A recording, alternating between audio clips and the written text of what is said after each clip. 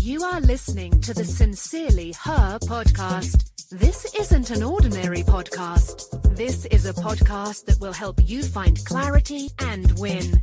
Thanks for stopping by for 2 minutes of bite-sized motivation. Hi, I am Tam. This week is all about Think and Grow Rich, as in Napoleon Hill's best-selling book, Think and Grow Rich. The universe has been nudging me to revisit the book and sending subtle signs to share it with all of you.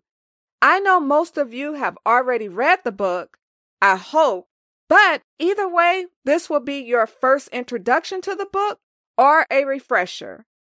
All this week, I will read excerpts from the book and share my thoughts. Also, I am posting my 400 note later this week. Wow. I'm not sure if I will do something special, but make sure to tune in all this week just in case. Today's note, Think and Grow Rich, the power of thought. Your thoughts are life-altering. You can think your way into living your best life or into living a lackluster life. It's your decision.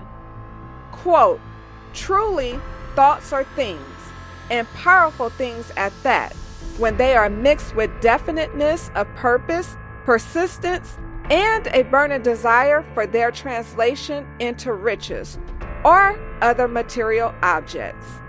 Success comes to those who become success conscious. Failure comes to those who indifferently allow themselves to become failure conscious. When riches begin to come, they come so quickly in such great abundance that one wonders where they have been hiding during all those lean years.